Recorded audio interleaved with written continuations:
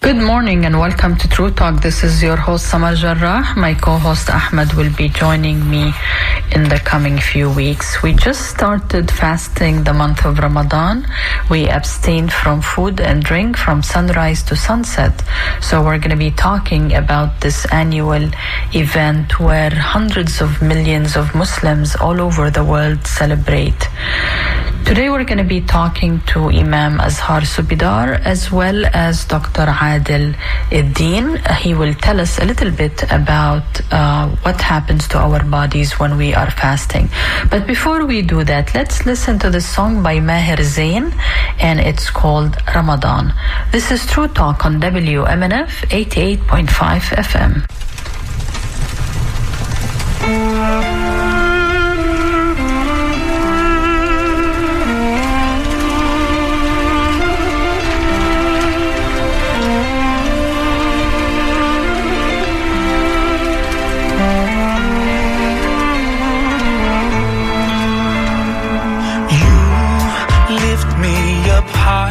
You spread my wings and fly me to the sky.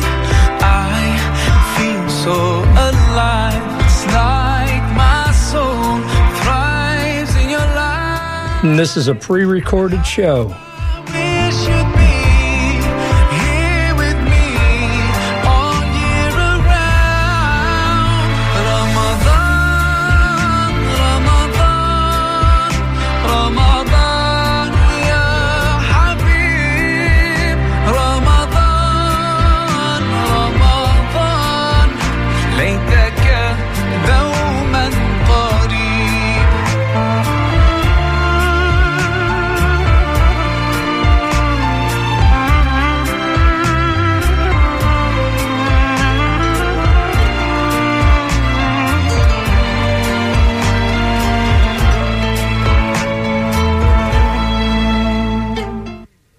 Welcome back to True Talk. This is your host Samar Jarrah, and I'm pleased to say that I have with me Imam Azhar Subidar.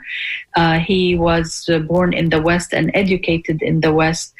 He has been serving the needs of Muslim communities across the U.S. And Florida and beyond since 2002. We've had him before on the radio show. He may sound familiar to you, and it's not because he has been on the show only, but because he's Muslim, to give the opening prayer at the Florida State Capitol, Florida Senate, and he delivered the opening prayer at the House of Representatives as well in Tallahassee, Florida. Good morning, Imam Azhar. Good morning to you, and salam to all our listeners. Always a pleasure to have you. Imam, you are fasting. We are fasting, alhamdulillah, the month of Ramadan. It's going to be either 30 days or 29 days. Why do Muslims fast? Well, that's a question a lot of people ask. You don't even drink water. Like, what is this? The short and sweet answer is discipline. You see, our body, it has its needs, and we are always cognizant and well aware of the needs of the body. But when it comes to the soul and the spirit, which in Islam is an integral part of our existence, it too requires attention and focus. So Ramadan is where we amplify our focus on the soul with spiritual rejuvenation and spiritual nourishment, prayer, fasting, charity, recitation of the Quran, and we limit the necessity of the body so that we can discipline the body while we amplify the soul.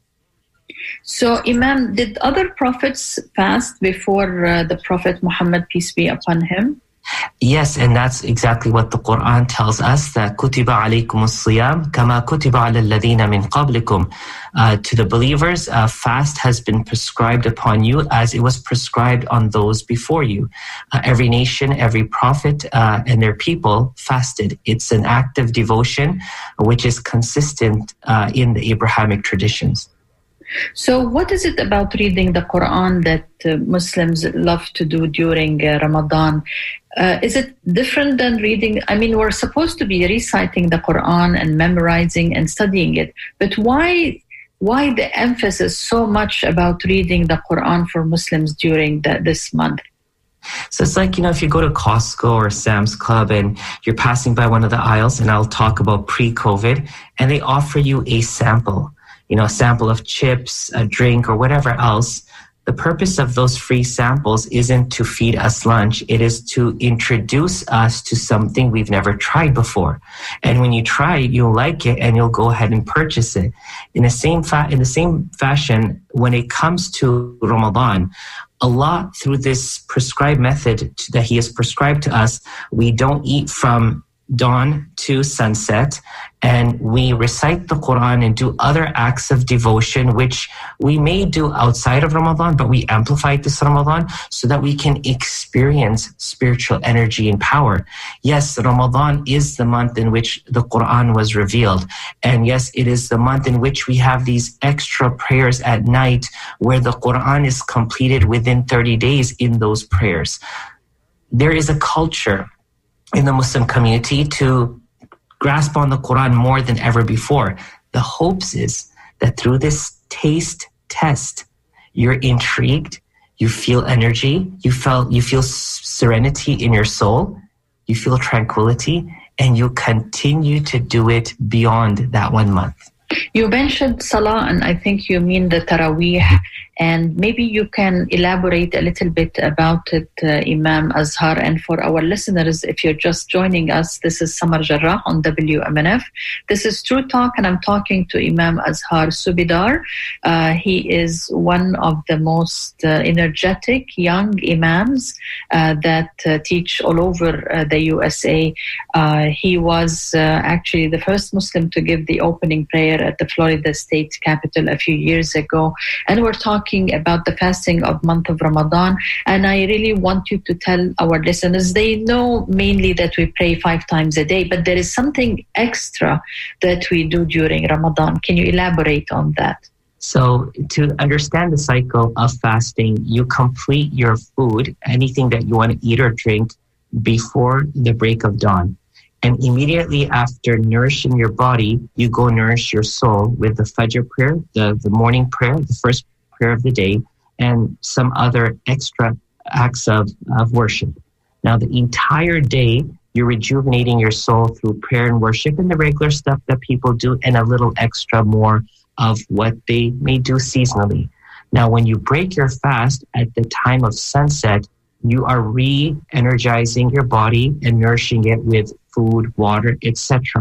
Now, when that is done, Muslims around the world proceed to the mosque, and they then, with the final prayer of the day, the Isha prayer, the last of the 5 prayers, upon completing it, there is a special prayer that happens in Ramadan, which consists of 20 units. And these 20 units, broken down in 2, are led by those imams who have memorized the entire Quran. And so every day they do like one of the 30 parts. And by the end of Ramadan, you will complete the entire Quran, listening to it in prayer while also reciting it yourself during the course of the day. So there's that physical energy, then spiritual energy, then again physical energy, and then spiritual energy one again. It's that combination effect to, as I said before, rejuvenate the soul and allow the soul to come back to life. So after the 5 prayers, is it the 5? Yeah. So like towards the Isha, so we pray at least another 1 whole hour? Here right now we're doing an hour and 50. So by the time everything is said and done, well, if you start with the Isha at 9:45, we start with the Taraweeh, those extra prayers at 10. We're finishing around 11:45. Yeah. So it is strenuous after all this fasting to be doing the Taraweeh. And to keep in mind, getting home, getting ready to get to sleep, and then waking back up around 4:30 in the morning to eat. Again, the body is being challenged, but the soul is compensating for where the body finds deficiency. So do we have to wake up early in the morning before the morning prayer to eat? I mean, is it a custom, or is it something that we have to do it? Because I have missed it so far. So again, Well, Sister Summer, there are cultures that you'll find around the world. Like I personally can attest to in Morocco when I was there in the 90s. They would have a big feast after the Taraweeh prayer, after the extra prayers at night, and then sleep and wake up for the first prayer of the day without having any food before that. And it was kind of the tradition there. The point is that the Prophet Muhammad, peace be upon him, stated that we wake up and have a pre-dawn meal. He emphasized it. It's not a mandatory thing, but he emphasized it because he wanted us to firsthand experience something known as barakah. Barakah means divine blessing, that in the little that you eat right before the break of dawn, there is a sense of blessing in that food or water, irrespective if it's just a cup of water and a date. And that will give you energy through the course of the day. So again, it's that Costco testing thing. Try it and experience it. So yeah, if you don't do it, it's perfectly fine. And if you do it, it's also good. Again, it's for us to experience something outside of what we've made to be the norm for ourselves. So who is supposed to pray and who is exempt? Who is supposed to fast and who can be exempt from fasting? Well, that's a very interesting question because many people say, are your children fasting? Well, of course not. Kids don't fast. Anyone under the age of puberty does not fast. They're not recommended to fast. In some homes, like in my own, my youngest one is saying, I want to fast. So we let them fast from breakfast to lunch, no snack, and then from lunch to dinner with no snack. And they feel empowered that, okay, I fasted. It's because there's an energy in the home, everyone's doing it, and they want to do it. But it's not mandatory on children. It's not mandatory on the sick. It is not mandatory on the traveler. Matter of fact, it's exempt on them. Like they're not supposed to. Not only are they exempt, they're not allowed to fast when they're sick. They're not allowed to fast when they're traveling. And there are many other scenarios in which fasting is either exempt or not permitted for an individual. In the case of a person who's terminally ill, they will never fast, but they will pay a small amount to feed poor people to compensate for their inability to fast. Those who are temporarily sick and hope for health and healing up the road, they will then make up those fasts when they're healthy, irrespective if it's 1 year or 5 years down the road. And they can, like people who for some reason, like let's say I'm traveling and I'm able to fast, I have 1 whole year to make it up and fast any other day. You have more than a year. It's best that you make it up sooner than later because, of course, none of us know how long we have in our life. We want to make sure that we pay our dues to Allah. But if it takes more than a year, it's perfectly fine. It's not frowned upon that you didn't complete the makeup fast of the previous year before this Ramadan. If you didn't, just keep a number count and keep on chipping away until you get it done. If you're just joining us, this is True Talk on WMNF, and I'm talking to Imam Azhar Subidar, and we're talking about the month of Ramadan, which hundreds of millions of Muslims are fasting all over the world, including, of course, here in the USA. Charity is an important part and a pillar. Zakah is a pillar of Islam. It seems that we like to do it during the Ramadan month. Can you elaborate a little bit on that, Imam? So it's interesting how of the 5 pillars of Islam, which are the foundations of our structure of life, one being faith, prayer, charity, fasting, and then pilgrimage. These 2 are intertwined, and that's happened over time, where people feel Ramadan is the only time, which we want to detach. It's not the only time. It's a good time. It may be the best time, but I believe the best time is the time when there are needs out there for us to fulfill. See, the Muslim community feels that if I do my charity, my 2.5% zakat, which is mandated on any person who has a sum of money or has goods that accumulate to a certain sum of money, around $1,500, they have to give charity. The reason they want to do it in Ramadan and they're inclined to do it in Ramadan is because the deeds that you perform in Ramadan, its reward is amplified. And so they want to amplify the reward of their charity by giving it in this month. Now, that's fine. It's good. A lot of people give their zakat, they calculate it and do it in this month, which is perfectly fine.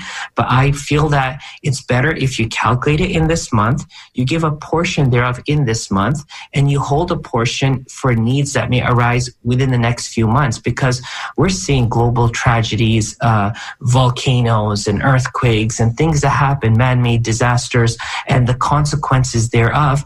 And there are people who need money at that moment. If we're going to say, oh, I gave in Ramadan, I don't want to give anymore, it really it actually fails the purpose, right, of giving charity in Islam. So yes, Muslims give, and Muslims love to give in Ramadan, and that includes a 2.5% mandatory charity. And in addition to that, feeding the poor, feeding those who are fasting, because there's a lot of reward around helping others. And as I said earlier, amplified during this month of Ramadan. And Imam, we're going to know when is Ramadan over. Can you tell people, because they always wonder why sometimes we are hesitant about starting the fasting and hesitant about ending it. It has to do with sighting the moon. Can you tell us a little bit about that? Because it confuses sometimes even some Muslims. Sure. So, Sister Summer, to understand it, there are many other cultures and religions around the world that follow the lunar cycle for their practices and their observances. It's something that is well known across the world to follow the lunar calendar.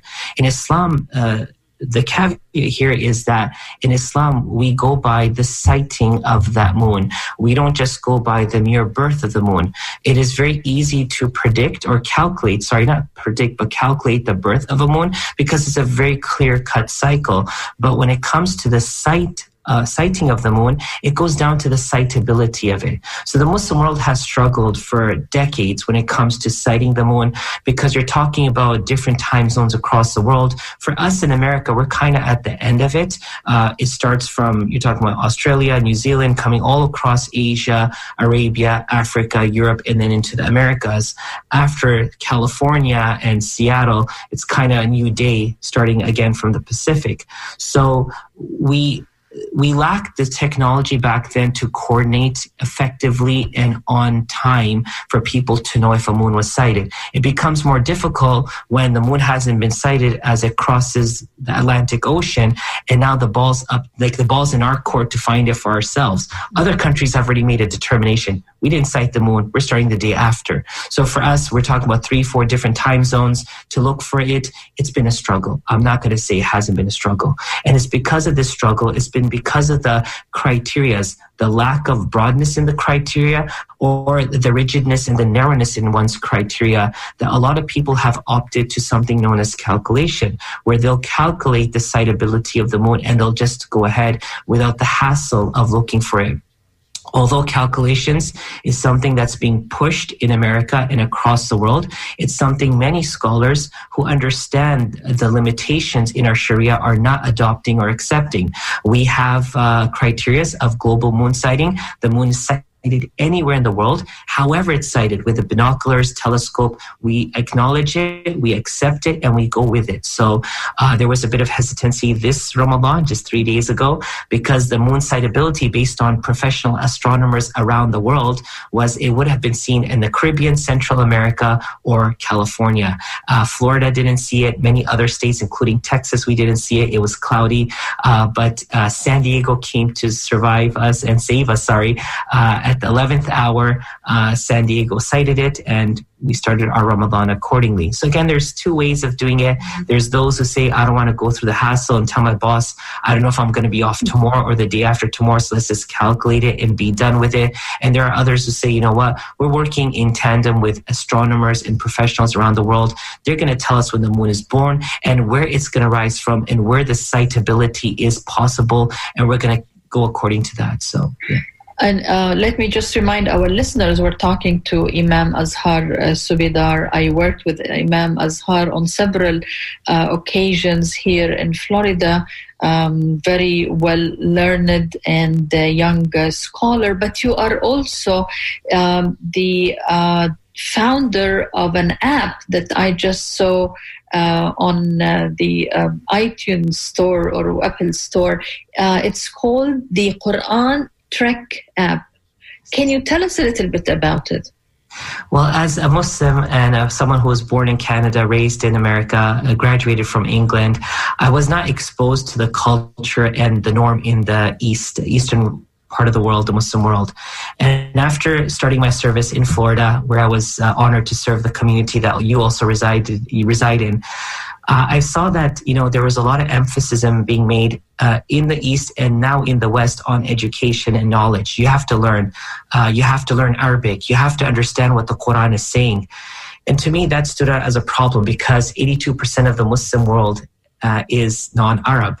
And if Arabic was the criteria for every Muslim to be a better Muslim, it takes years. I studied Arabic language in my master's that took 10.5 years.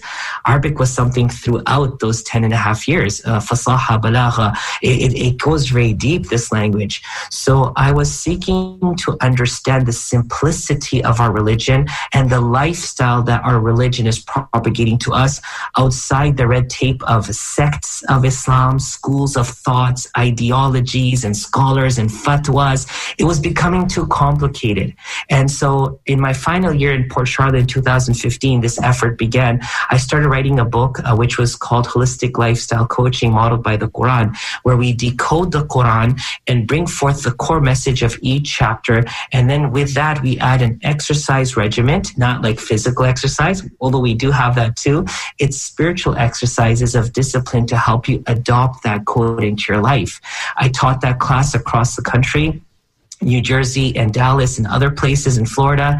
And then I ultimately decided that, we're aging. It's not possible to keep teaching it. So that book was incorporated into an app, which is globally accessible. It launched 2 months ago. We have close to 1,000 trekkers trekking on this app. It's something you do on your time, at your pace, with your availability. It helps you become a better version of yourself. And it's working. I promise you, I'm going to download it. But I'm glad you mentioned the idea that your mother tongue is not Arabic, even like your parents.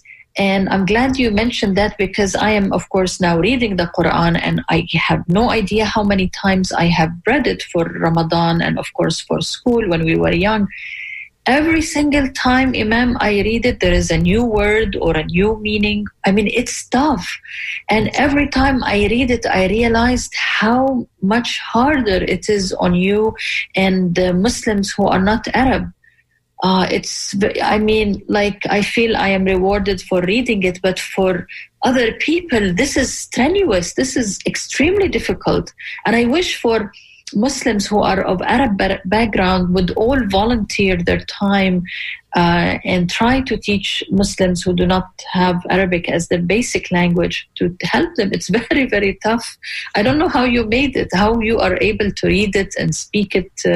Because again, like you mentioned, there is the spoken Arabic with many dialects, and then there is the Fusha, which is the language of the Quran, like the classical Arabic, and it's tough.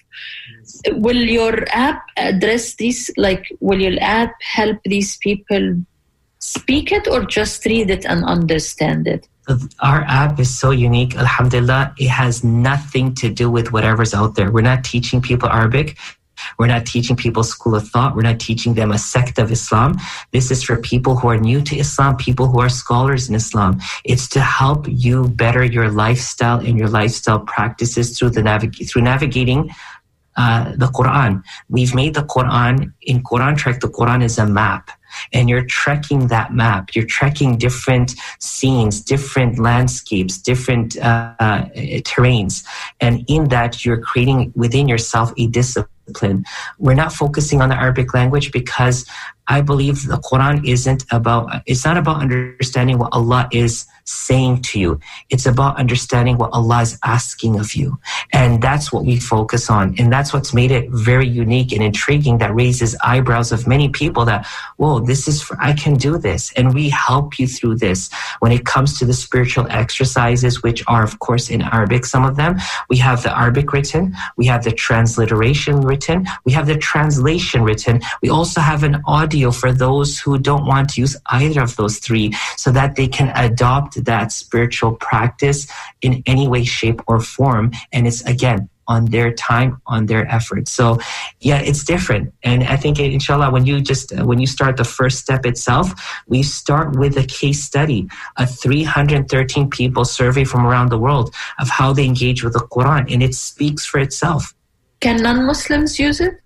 100%. I believe just like in any religion, certain practices have become global, have become trending in our world where people seek. There are people in our world that are seeking inner peace and serenity. They're seeking meaning and understanding to life, and they turn to other religions or other religious practices to find that. This app has been created in a way that it's not exclusive to any of the 1.8 billion Muslims out there, and it's not even exclusive to them as an cumulative body. It's inclusive of everyone. Anyone can try it, Muslim or non-Muslim, and I'm confident that they will find meaning and purpose in it, inshallah. And it's called Quran Trek. Quran is Quran, Trek is TREK. Finally, Imam Azhar, anything interesting you're working on? You have been very active in the past few years in interfaith dialogue, and like I've seen you, I think, in prayers when President Biden was running for election. I mean, you're very active. Anything interesting you're working on at the moment, or at least before Ramadan, or at least before COVID? I know COVID had put a hold to so many activities. So can you tell us what you're working on these days? So here in Dallas right now, I'm working on a lot of interfaith work with our interfaith partners here. There's a lot of work to be done here. I have an interfaith event coming up with UT Dallas right after Ramadan with an Iraqi scholar coming into town.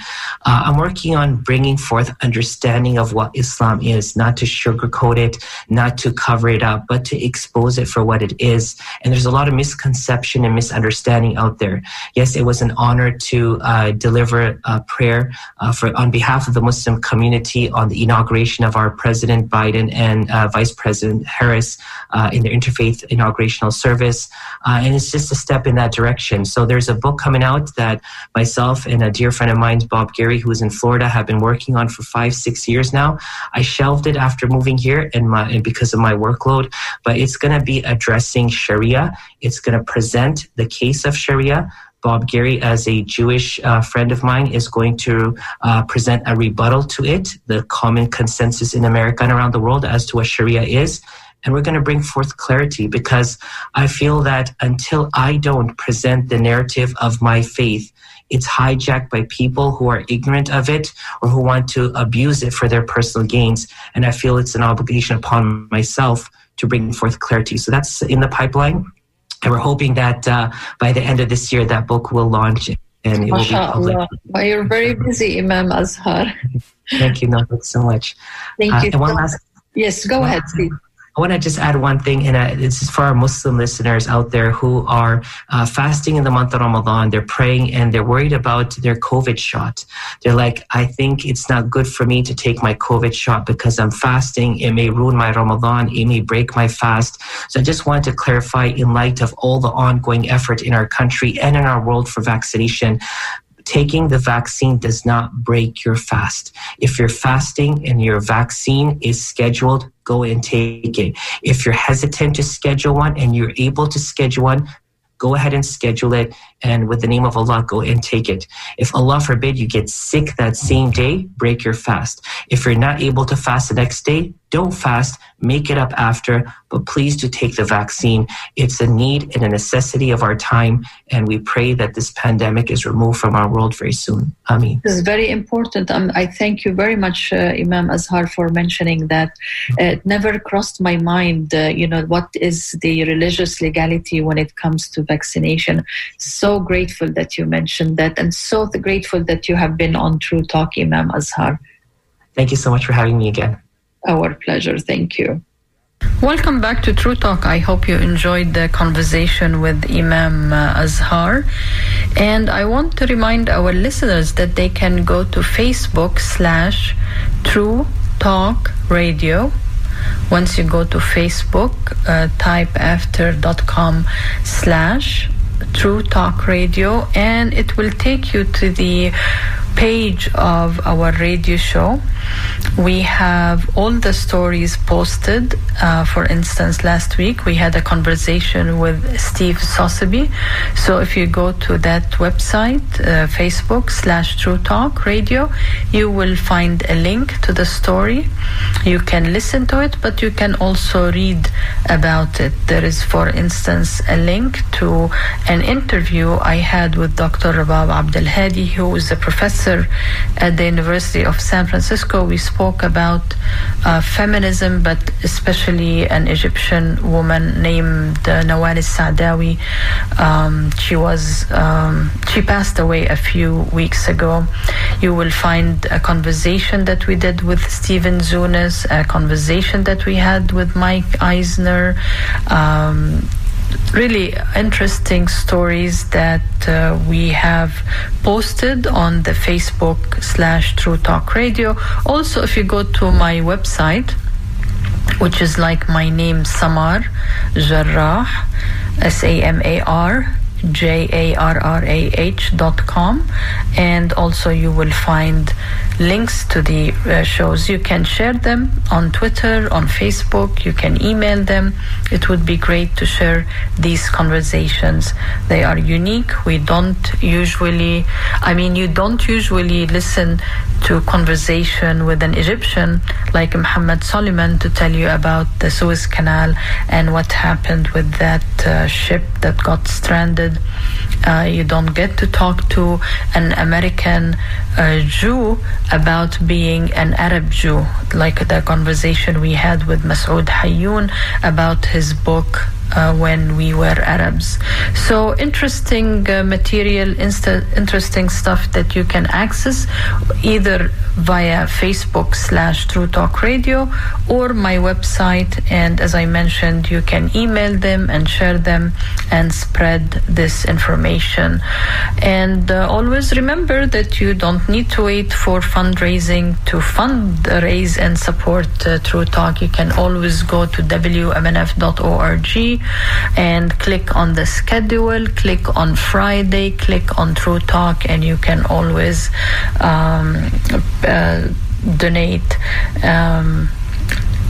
When we come back, we're going to be talking about the physical aspect of Ramadan, the health aspect of Ramadan. Like, we're fasting so many hours a day, and in my case, I don't wake up in the morning to take this early meal or late meal. So I'm practically deprived of food and water for more than, I think I calculated yesterday, it was almost like more than 20 hours. Was it 20 or 18? That's a long time. I can't go on a diet for a few hours, but I can be deprived of food and water, and I cook and I prepare the meal for my family, and I do everything. Like, I go shopping, I fill my car with the gas. So it's not like I'm sitting and doing nothing. So how can we do that? Like, how can science explain that? This is what you're going to be hearing. And thanks for always tuning to True Talk on WMNF. Is everywhere. So much peace fills up the air. Ramadan, month of the Quran. This is a pre-recorded show.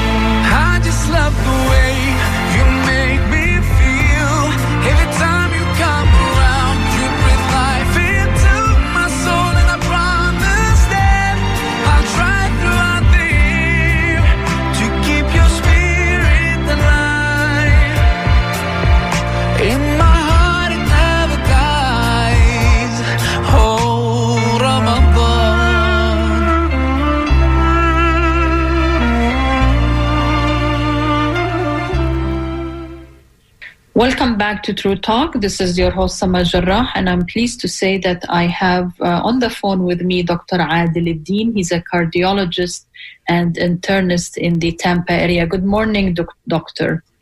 Good morning. How are you? I am good, alhamdulillah, fasting and enjoying the month of Ramadan. But I want to know, doctor, what happens to the body when we fast? It's not like going on a diet. It's different. A lot of great things happen. The God Almighty said, وَإِن تَصُومُوا خَيْرًا لَكُمْ, meaning if you fast, it's good for you. إِن كُنتُمْ تَعْلَمُونَ, if only if you knew. And the modern science and have proven enormous benefits to the body, both physical, mental, psychological wellness that comes in with fasting. So I'm just going to go over that, and this is for having to anybody. The Muslim fast is much more intense with no food or drink, but people can get some benefit, if they're not Muslims, but they still can get benefit if they can give up solid food, and they can do just liquids or smoothies. But it all have to do with, the benefit of your fast 15 hours from sunrise to sunset, provided that you have now 2 meals rather than 3, and you get tanked up on fluid so you don't get dehydrated, especially with the, hot summer. If you're working outside, you got to modify your schedule so you don't end up in a situation where you become extremely dehydrated. Obviously, fasting is exempted if somebody's sick or traveling or take regular medication, or pregnant, ladies, or if someone going through, menstrual cycle. This all are exempted. Children less than 10, they could attempt to have few hours a day, but then after that, they can start the training 10 onwards. For those who can actually, do it, and with the encouragement and support, I think everybody will get to that point where it becomes a totally, easy and becomes built in the training. The benefits, just to enumerate few of fasting, will include for hypertension, for high blood pressure. It will help to lower the blood pressure by so many mechanisms. Part of it is a relaxation and decreased stress and the inner peace that comes in with fasting. Also, decreased fluids with food which have a sodium intake, so that could help as well. There's a benefit on the cholesterol. People have high cholesterol and triglycerides. Both are two bad fats that they can clog the arteries and cause, heart problems. You can get down as down as 70 points in a month of Ramadan. Obviously, if you watch your diet as well. You cannot get these benefits unless somebody's really watching what they eat and what they can, consume and so on. The type 2 diabetes can benefit tremendously from fasting. With the much better improved control of blood sugar. That's why most of the people I tell them, Muslims, when they go to fast, they have to lower their oral hypoglycemic medication, oral diabetic medication by half at least. And if you're going to take it during the iftar, which is the bigger meal at sunset. Don't take it at the suhoor because of the risk of possibly causing low blood sugar, and then that could be a problem. So go ahead, doctor. Go ahead. Sorry. Sure. Inflammatory bowel disease, any inflammation that it takes care in the body gets benefit from fasting. The inflammation is the mechanism that leads to chronic disease, and chronic disease is 85% or the 90% of cost of healthcare. So if we adjust all these facts when it comes to, for instance, coronary artery disease, arthritis, degenerative joint disease, chronic pain, the depressed immune system. When the people fast, that's especially in the Muslim fast, there will be an opportunity for the body to get rid of dead cells, if you would. The body goes through complete turnover every 10 years.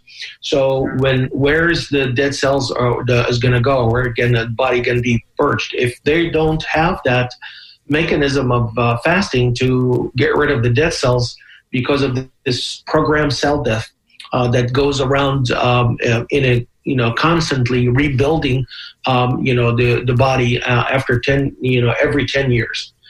If they don't go out, well, they're going to go and maybe precipitate on the coronary arteries, causing blockages, coronary artery disease, or go to the joints, causing arthritis and stiffness and pain, or go to the colon, for instance, colon cancer. Yeah. So, I'm wanted to tell people that there's huge benefit. It can help to sharpen the brain function, and it can delay or prevent neuro changes, i.e. dementia, and decrease intellectual function. So actually fasting sharpens your brain and increase growth hormone secretions. So that will lead to weight loss and strengthen the muscles. It could also lead to delay aging and maybe also extend longevity. Obviously, this is in the hands of God Almighty, but if you live healthy, then you could potentially go a little longer. It also helps to improve the effectiveness of chemotherapy. The most important thing that's related now is two things with COVID. It helped the immune system because it manufactures new cells from the bone marrow. Ramadan 30 days, and then part of the Sunnah or following the deeds of the Prophet alayhi salatu wasalam, to peace be upon him, 6 days fasting in the month of Shawwal. So if you do 30 times 6, that's 36, and each of days give you 10 of fasting, give you 10 days of protection of the immune system. So you have the whole entire year. Have immune system protected. And fasting has a very powerful effect on depression. It's an antidepressant and it's a mood elevator. And there's actually neural substances called endorphins that being secreted. It's just like getting high naturally, give you happiness. With fasting and all the activities that's related around fasting, like prayer, like reading Quran, charity, volunteering, and social events with community gathering and so on. So I just wanted to touch base, at least let people understand and appreciate the beauty of fasting and its benefits. Let me just remind our listeners that they're listening to True Talk on WMNF 88.5 FM, and we're talking to Dr. Adil Eddin, who's a cardiologist and an internist, and he's telling us about the benefits of fasting. Why, doctor, it was so easy for me not to drink coffee in the morning and not to have tea. Why is it easier during fasting to let go of all these things that we think we cannot live without it? Like I cannot think on my daily day that I can wake up and not have coffee. Why is it so easy to let go of all these addictives during fasting? What is it? Is it mental? Is it psychological? Is it physical? The addiction is mostly chemical part, but there's also a habitual part that comes in with repeated use of certain substance. Obviously, caffeine is an addictive substance. There's no ifs and buts about it. In the first couple of days of fasting, most people experience a little bit of headache. That's with caffeine withdrawal, but usually it goes away when people drink coffee at iftar time. But it's not really a big issue. I'm worried more about, people getting the opportunity to get rid of all the toxins that actually kill. I'm talking about smoking, vaping, hookah, all these toxins that goes and I see every day, people who have heart disease and cancers and so all that. And when asked, it's very, obvious that this is a direct causal relationship. And maybe I'm begging, people, anyone who's, using that, especially for Muslims, they're not supposed to do no harm to themselves or the people around them when they smoke or vape or have, hookah, because they're not only damaging their body, but also damaging the people around them being passive smokers. And let's take this opportunity to do a real culture change and really get back to the basic of fasting. That you're supposed to really get rid of, bad habits and eating and indulging and so on, and focus on, really, your worship and pleasing Allah and getting closer to His book and just kind of really meditate and recharge the spiritual battery that carries you on, till the next Ramadan. I want to ask you, Doctor, whenever we speak to non-Muslims about fasting, they always say, but not water.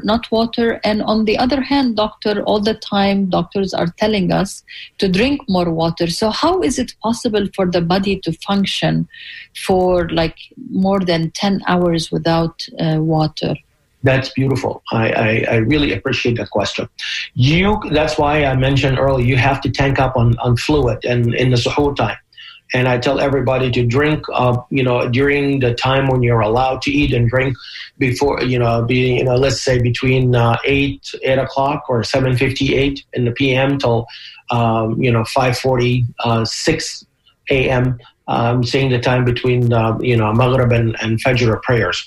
So, or you're supposed to, you can eat and drink about 4 to 6 bottles of water at least. So if you do that, you'll be fine. You're supposed to get some mild degree of dehydration. But if you don't drink enough and then go into fasting with already, pre-existing dehydration, the body's 80% water.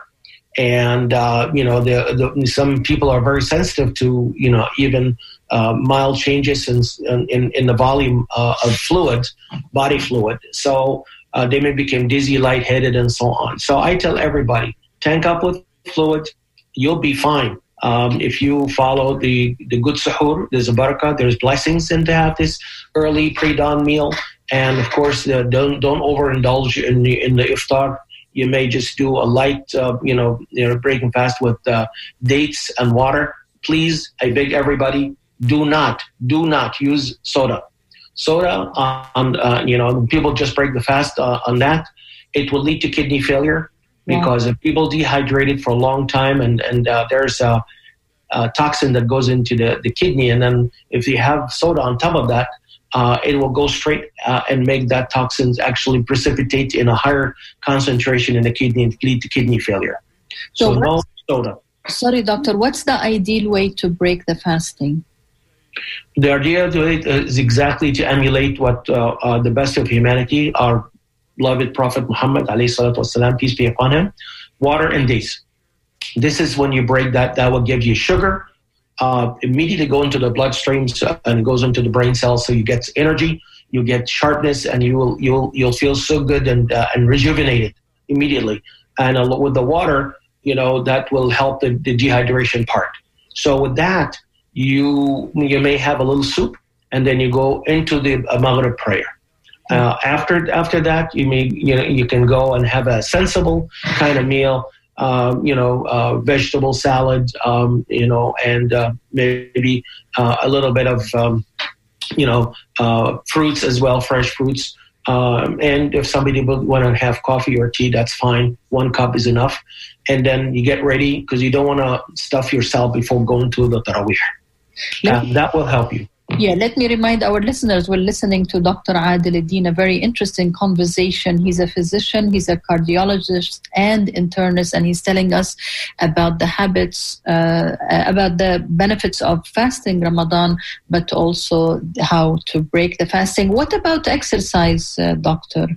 Exercise is okay, mild. I'm not getting extraneous because if you do that while you're dehydrated, again, there's potential breakdown of muscles that, again, it's called rhabdomyolysis, can damage the kidney. So I would rather a mild, walking, biking, just to, not like 20 miles or something reasonable and sensible without heavy exertion. When you break the fast and you feel good and so on, you want to take a stroll or jog, in the evening, that should be no problem as well. I want to thank you so much, Doctor, for being on True Talk, and Ramadan Kareem, inshallah. Inshallah. Thank you so much, and all you and your listeners, inshallah. Thank you so much. I appreciate it. Assalamu alaikum. Walaikum assalam. Hey, where are you off to? What's the rush? I'm going up the hill to see the Ramadan moon. Wow. Wait, is it happening tonight? Will you see it tonight? Yeah, I think so. Can we come with you? Yeah, sure. Come along. Okay. Ramadan.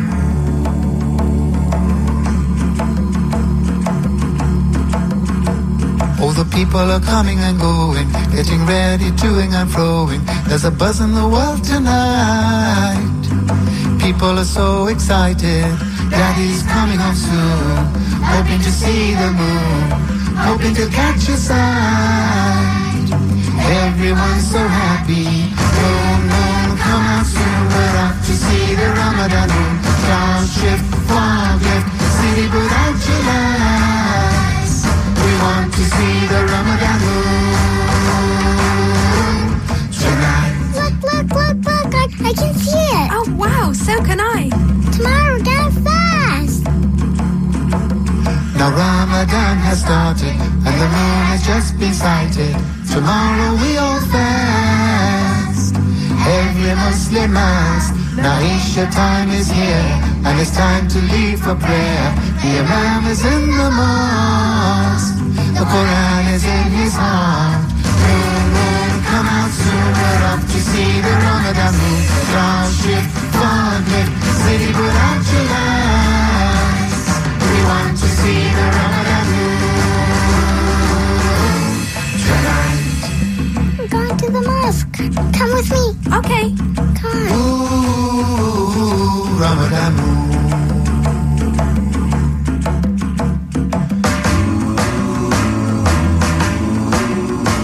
From the early break of dawn, we go the whole day long. Shops are full of days, but still we have to wait till the sun goes down, and it's time to break a siyam. The food is on the plate. Ooh, it tastes so good. Ooh, moon, come out soon. We're off to see the Ramadan moon. Cloud shift, fog lift, city go down July. We want to see the Ramadan moon tonight. I want to thank you for tuning in and listening to True Talk. I hope you enjoyed the conversation that I did with Imam Azhar Subidar as well as Dr. Adil Eddin. This year, Ramadan could be anywhere from 29 days to 30 days. I'm suspecting this year we're going to be fasting 29 days only, because last year we fasted 30 days. Ahmed and I will try to bring you as many stories as possible about Ramadan, but also about other issues. Don't forget to go to Facebook/True Talk Radio, Facebook/True Talk Radio, and share the stories that you listen to here. You can email them, you can tweet them, you can share them on Facebook. All of the interviews are there with summary of them. You can always go to my website, Samar Jarrah, and also share them from there. I want to thank you for supporting WMNF, but I want to thank Patty Perky and Frank Knox for helping me produce the shows. There is no way we can do it without them. So thank you so much, Patty. Thank you so much, Frank. WMNF Tampa, NPR News is next. Where's Granddad? I don't know. Come on, Ramadan moon, Ramadan moon. I think he's going to the mosque the last 10 days. I'm gonna miss him. We'll see him when he comes out. Now Granddad's in itikaf, only 10 days are left. He's praying every night, dressed all in white, hands held high, with tears in his eyes, asking for forgiveness and paradise. Oh, come out soon, we're off to see the Ramadan moon. Cloud shift, fog lift, city without your lights. We want to see the Ramadan moon tonight. Did you see